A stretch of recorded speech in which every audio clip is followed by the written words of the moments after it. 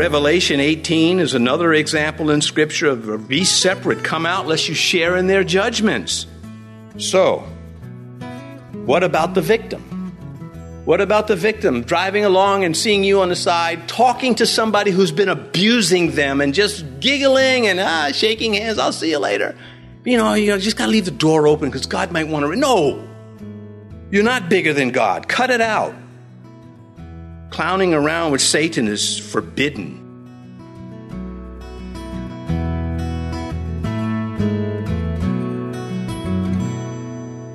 This is Cross-Reference Radio with our pastor and teacher, Rick Gaston. Rick is the pastor of Calvary Chapel, Mechanicsville. Pastor Rick is currently teaching through the book of 1 Kings. Please stay with us after today's message to hear more information about Cross-Reference Radio, specifically how you can get a free copy of this teaching. City of Defects is the title of Pastor Rick's message, and today he'll be in 1 Kings chapter 13.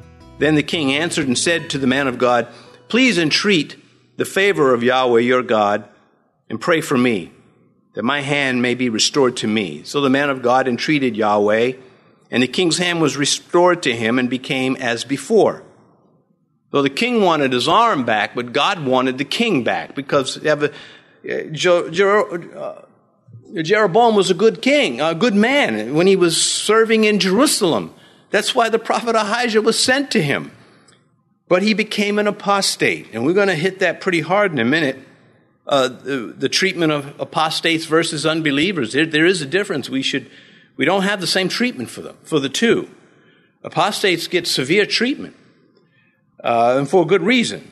They're super dangerous they are when it comes to souls, snatching souls. Anyway, here's his opportunity for repentance, but his heart was set on sin. The prophet did not smite the king. God, again, interfered. God struck him, but the prophet doesn't ask God to withdraw the strike, the smite. He asks the prophet to intercede on his behalf, which the prophet does. And we read, so the man of God entreated Yahweh, and the king's hand was restored to him, and he became as before. So the prophet's office is over the king when the prophet is on assignment. When the prophet is on assignment, he is higher than anybody in the land. After his assignment, though, he goes back to being one of the subjects to the king. There are 3 miracles in just these few minutes of time, and yet no repentance. The paralyzed arm, the split altar, and then the restored arm. You would think that the king would say, this is spooky. Facts don't matter to people who just love their sin and are determined not to submit to God. That's why anyway, verse 7. Then the king said to the man of God, come home with me and refresh yourself, and I will give you a reward.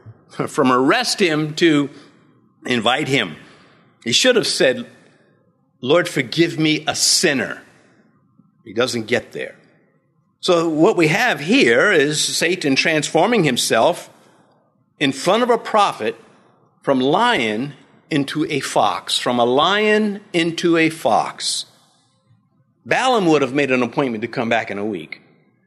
He said, I can't come right now. I was told to go back to Joe, but I'll be back in a week. You have the loot ready. And of course, we know the story of Balaam the prophet. Anyway, offering gifts to prophets was not unheard of in this amongst these ancient people, even the Jews. We see it in the book of Samuel, and we see it in the book of Kings.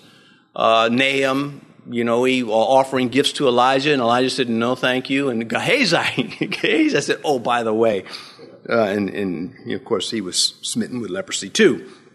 Also not uncommon was the prophets refusing the gifts. Abraham told the king of Sodom and Gomorrah, you keep your gifts because you won't say, Abraham, I made Abraham. Not a thread or a sandal strap do I want from you. I mean, it was scathing. And the king, of course, the character that he is, he probably, as those type of people are, you can insult them with the truth and it just bounces off of them. Try insulting a journalist. Say, ooh, why would anybody want to talk to you? They just go to look for somebody else. They won't say, you know what, you're right. We just go and make money off of other people's tragedies and horror, and it's wrong.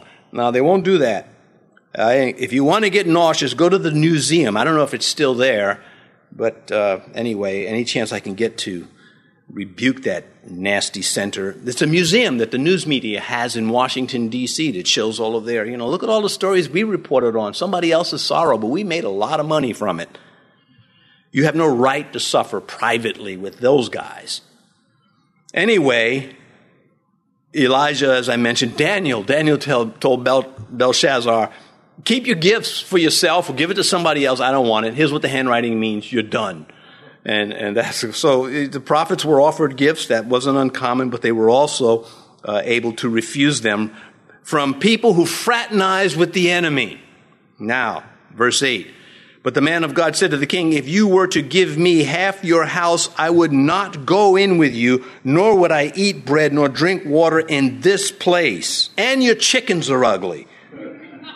He's very clear that, he's got his orders. He's here to deliver his message and get out of there. He's not to have fellowship with flagrant sinners and where sin was rampant. And the king had authority and ability to stop it, and he did not. This is where it gets good for us. Matthew chapter 5, you are the salt of the earth, but if the salt loses its flavor, how shall it be seasoned? It is then good for nothing but to be thrown out and trampled underfoot by men. I mean, anyway, Proverbs 25:26, a righteous man who falters before the wicked is like a murky spring and a polluted well. The message is murky. It's not clear now. That's why he's going to be punished for his disobedience. And so he says, if you were to give me half your house, I would not go in with you. This is an idiom for no way. It shows up in Balaam. It's identical to Balaam using the same thing to Balak. There's no way I can take that king. But again, Balak says, I'll come back later. And he becomes a full-blown apostate. He was never a prophet of the Hebrews, but he was a prophet. God spoke to him. God even spoke to him through a donkey. That's pretty impressive stuff. You won't meet anybody like that. Anyway, he says, nor will I eat bread nor drink water in this place. He was not to fraternize with the enemies of God. He was not to socialize with apostates. That's the big difference. One person is an unbeliever, and we want to reach them. We can be patient with them. But the apostate or the Jehovah Witness or the Mormon that's coming through your neighborhood is bringing the devil's Bible and saying it's God's Bible. And to invite them in and be chummy with them is a violation. And I'll get to some New Testament verses in case, because some people think that they're not ambassadors, but diplomats. The ambassador pretty much says, this is it. The diplomat's trying to find a way. And spiritually speaking, diplomacy like that does not work. Jesus would not be seen yucking it up with Herod, the killer of John the Baptizer. Again, the only man in the Bible Jesus totally ignored. So, verse 9, for so it was commanded by the word of Yahweh, saying, you shall not eat bread, nor drink water, nor return the same way you came. You ever see someone chummy with somebody who is making havoc of another person's life? Well, how would you feel? If you saw a Christian brother and he's just having a good old time with somebody who's a wife beater or a child abuser. Would you applaud that? Paul says, have no fellowship with the works of darkness, but rather expose them. And there are people who in Christ that they're just spiritually naive, but you can't tell them they're naive because they don't believe they are. They believe they have this great discernment and they're peacemakers, but that's fine to a point. Where is that point? 2 John verse 10. If anyone comes to you and does not bring this doctrine, do not receive him into your house nor greet him. For he who greets him shares in his evil deeds. That's pretty heavy stuff. John is saying you better make a distinction. There are some people that are so evil in their present state that you cannot have anything to do with them. I've seen it over the years as a pastor, and they're just, cases where if I saw the person that was making victims, I wouldn't say hello to them if I passed by them. I wouldn't speak to them. I'd tell them, get away from me if they came near me. I would not treat them with kindness. I would not sin, but I'd let them know a prophet's been amongst them, and their wicked behavior will not be tolerated. This lack of discernment is utter folly based on spiritual short-sightedness, not sure of what your identity is. There is a time we Christians are to bear the rod of rebuke against the flagrant sinner. Could you imagine, someone saying, my husband's been beating me up. Okay, you know what? I'll just take him out to coffee tomorrow. I might say, I'll take him out. I just won't say where. Revelation 18 is another example in Scripture of be separate, come out lest you share in their judgments. So, what about the victim? What about the victim driving along and seeing you on the side, talking to somebody who's been abusing them and just giggling and shaking hands, I'll see you later. You just got to leave the door open because God might want to. No! You're not bigger than God. Cut it out. Clowning around with Satan is forbidden. And that's pretty much hit that as hard as I should hit it. I said, Lord, can I be just kind when I do this? I don't know. Did he answer? I want to be firm. I don't want to leave any room for, but I'm the exception. No, you're not the exception on this one. Someone out there preaching evil against Christ. There's someone, I remember years ago, there was this welder on a job, and my brother John Connors and I, we were working the same job, and the welder was fine with me, but he was into sorcery. And anyway, John tries to talk to him, and when we left the shanty, and John said, that guy is satanic. He is satanic. He was convinced, and I didn't disagree either. I wasn't as, matured in Christ yet, and the guy was always nice to me, but I agree. You just come across some people, they're just out there doing the devil's work, man. Anyhow, nor return by the same way you came. Disfellowship by God of the land. God says, I don't want you to have a second look at this place. I don't want you familiar with this place. I want you out of there. Their sins have separated me from them, and I want you to have nothing to do with them. Okay, well, that's going to be pretty clear, and that sets us up for what's coming. We're not there yet, but we will be. In verse 10, so he went another way and did not return by the way he came to Bethel. The alternate route has booby traps. Don't be naive. Maybe I should have worked that into the title. You take the alternate route. Don't think Satan doesn't follow you. He's following this man. He has a servant ready to go.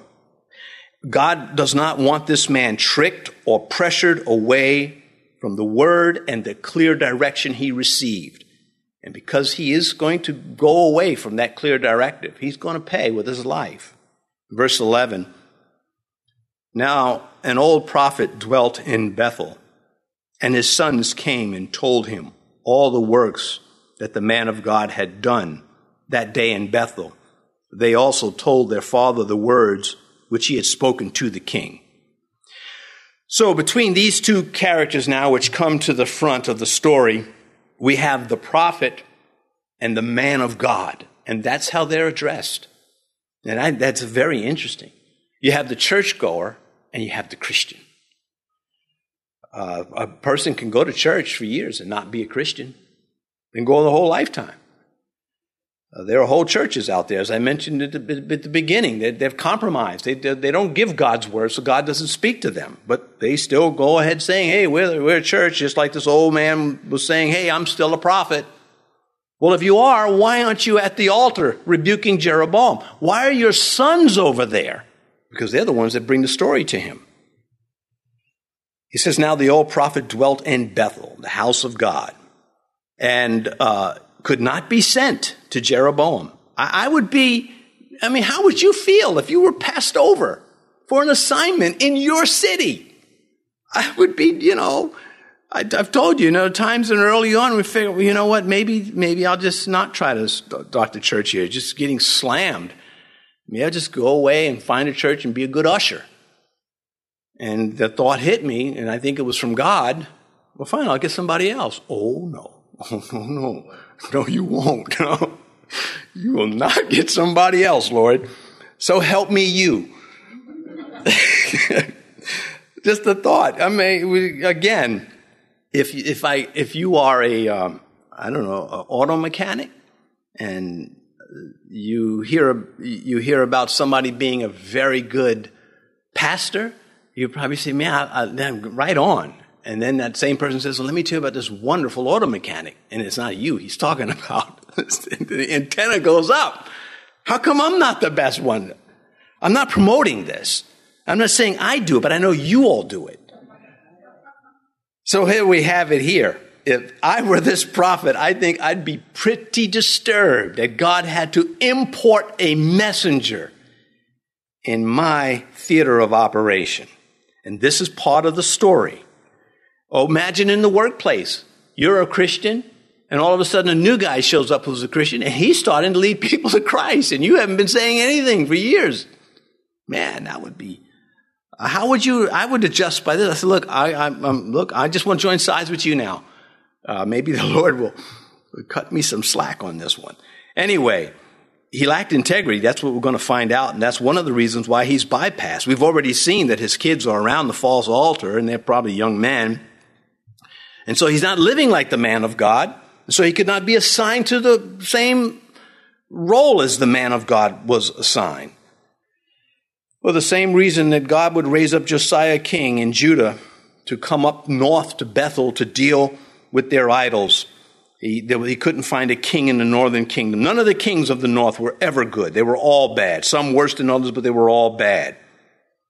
Ezekiel again, chapter 22. So I sought for a man among them who would make a wall and stand in the gap before me on behalf of the land, that I should not destroy it, but I found no one. Oof. Well, his inaction disqualified him also. Continuing in verse 11, and his sons came and told him all the works that the man of God had done that day in Bethel. How would you feel if your sons came and told you that there was somebody doing your job? They also told their father the words which he had spoken to the king. That means the instructions about, I'm not going to stay here, I've got to get out. You would think that this prophet would honor that. He does not. He brings about the death of this man. I don't like this old prophet at this point in the story. I never get keen on him, but he does seem to show like the flame is ignited again. We'll get to that eventually. Verse 12, and their father said to them, which way did he go? For his sons had seen which way the man of God went, who came from Judah, and that is stressed, that he's imported. Why is he interested? Is it a spiritual colleague? Is it envy? Is it that he had hope that maybe this man could reignite the flame that he lost?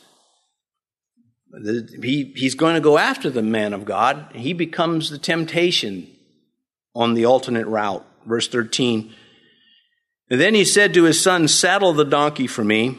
So they saddled the donkey for him, and he rode on it. Verse 14, and went after the man of God and found him sitting under an oak. Then he said to him, are you the man of God who came from Judah? And he said, I am. Well, this man of God, a little naive, and it's going to, again, cost him. We don't have the right. I mean, we goof. We all goof. How did I miss that? But we should be watching. I had a platoon sergeant who spent serious time in Vietnam, and he would boast, I've been on 78 point missions. He survived. Now he's home, he's safe, he's eating ham and eggs again out of a frying pan and not a can. And he's I didn't like him then, but looking back, I'm older and I appreciate what was happening. He was like, I survived. All of the walking point means you're the first guy You're the one that steps on the landmine first. You're the one that gets shot in the ambush first. And to survive, point is, in a hostile environment like that, is noble. So I don't know why that comes up in the story, except that he walked like Weeble Wobble, and that was his nickname, but wouldn't tell him to his face. Anyway, verse 15, then he said, come home with me and eat bread. Why should he take him seriously? Well, we better take the story seriously. He's thinking of himself. He knows that the sons have said, we heard what he said to the king, and he said, amongst other things to the king, that he's not to stay here, he's to go home a different route. They tell that to their father. He takes this information. He confronts the man of God as a prophet. He throws those credentials, I too am a prophet. And the man of God falls for that line. If someone were to come up to me and said, I'm a pastor, I wouldn't say, okay, so we're buddies. It would be like, I don't know, what do you believe? Just, what are your thoughts on the Trinity? What do you think about the Word of God being the Word of God? There would be a lot of questions that would have to take place before we could even smile at each other. Well, he might be doing the smiling, but I'll be doing the watching. Anyway, verse 16, and he said, I cannot return with you or go in with you, neither can I eat bread nor drink water with you in this place. Verse 17, for I have been told by the word of Yahweh, you shall not eat bread nor drink water there, nor return by going the way you came. Okay, so now he gets it right out, straight out. He's told that the man of God clearly understands his instructions. But he's going to be distracted to the point where he takes this detour. And the mission forbade social visits with anyone. God didn't say, and leave, don't stay and eat, except the prophet comes to you. There was no footnote added to the commandment. He wasn't to mingle with the people of the land. Verse 18, he said to him, I too am a prophet, as you are. And an angel spoke to me by the word of Yahweh, saying, bring him back with you to your house, that he may eat bread and drink water. He was lying to him. Man. So, again, parentheses do not mean unimportant information. Parentheses mean this is important. And there we have it. He's lying. The man of God does not know it yet. Where's the discernment? He's a bit naive with this whole thing. All he had to do is say, nope, sorry, you're not God. If God tells me, I'll listen to you. But he's pressured by this, or he's tired. Evidently, he had a donkey, but he's tired, and he's sitting by the oak. That's not an excuse. Well, the devil came with the temptation when he was tired. And the angel spoke to me by the word of Yahweh. Again, lying about God and about God's word to a man of God. This persistent type who refuses to take no for an answer needs to be shut down. At some point in the conversation, it's okay to say, listen, this doesn't work for me. No. It's one of the hardest words for a human being to have to deal with is when someone tells them no. And that if it comes, who would you rather tell no to, God or the persistent person? And in ministry, for me, I know many times when God's telling me to do something, I'm not even interested in protests or anything. This is what I'm supposed to do. But then most of the time, it's not that way. I'm interested in what confidants have to say and contribute. But there are those times where, no, I know what I'm supposed to do here. So here he is. Nothing to like about this old prophet of Bethel at this point. Paul said it this way to a whole slew of churches, to churches in Galatia. Remember, the Galatian church was not one church like Corinth. It was a region of churches. And he writes to them. And he says, but even if we or an angel from heaven preach any other gospel to you that we have preached to you, let him be accursed, anathema. That's pretty heavy stuff. Let him go to hell then. That's the bottom line with that. And he says it twice, Paul does. In case you misunderstood what I said, in the same chapter, he says it again. Thanks for joining us for today's teaching on Cross-Reference Radio. This is the daily radio ministry of Pastor Rick Gaston of Calvary Chapel, Mechanicsville in Virginia. We trust that what you've heard today in the book of 1 Kings has had a lasting imprint on your life. If you'd like to listen to more teachings from this series or share it with someone you know, please visit crossreferenceradio.com. We encourage you to subscribe to our podcast too, so you'll never miss another edition. Just visit crossreferenceradio.com and follow the links under radio. Again, that's crossreferenceradio.com. Our time with you today is about up, but we hope you'll tune in next time to continue studying the Word of God. Join us again as Pastor Rick covers more in the book of 1 Kings on Cross Reference Radio.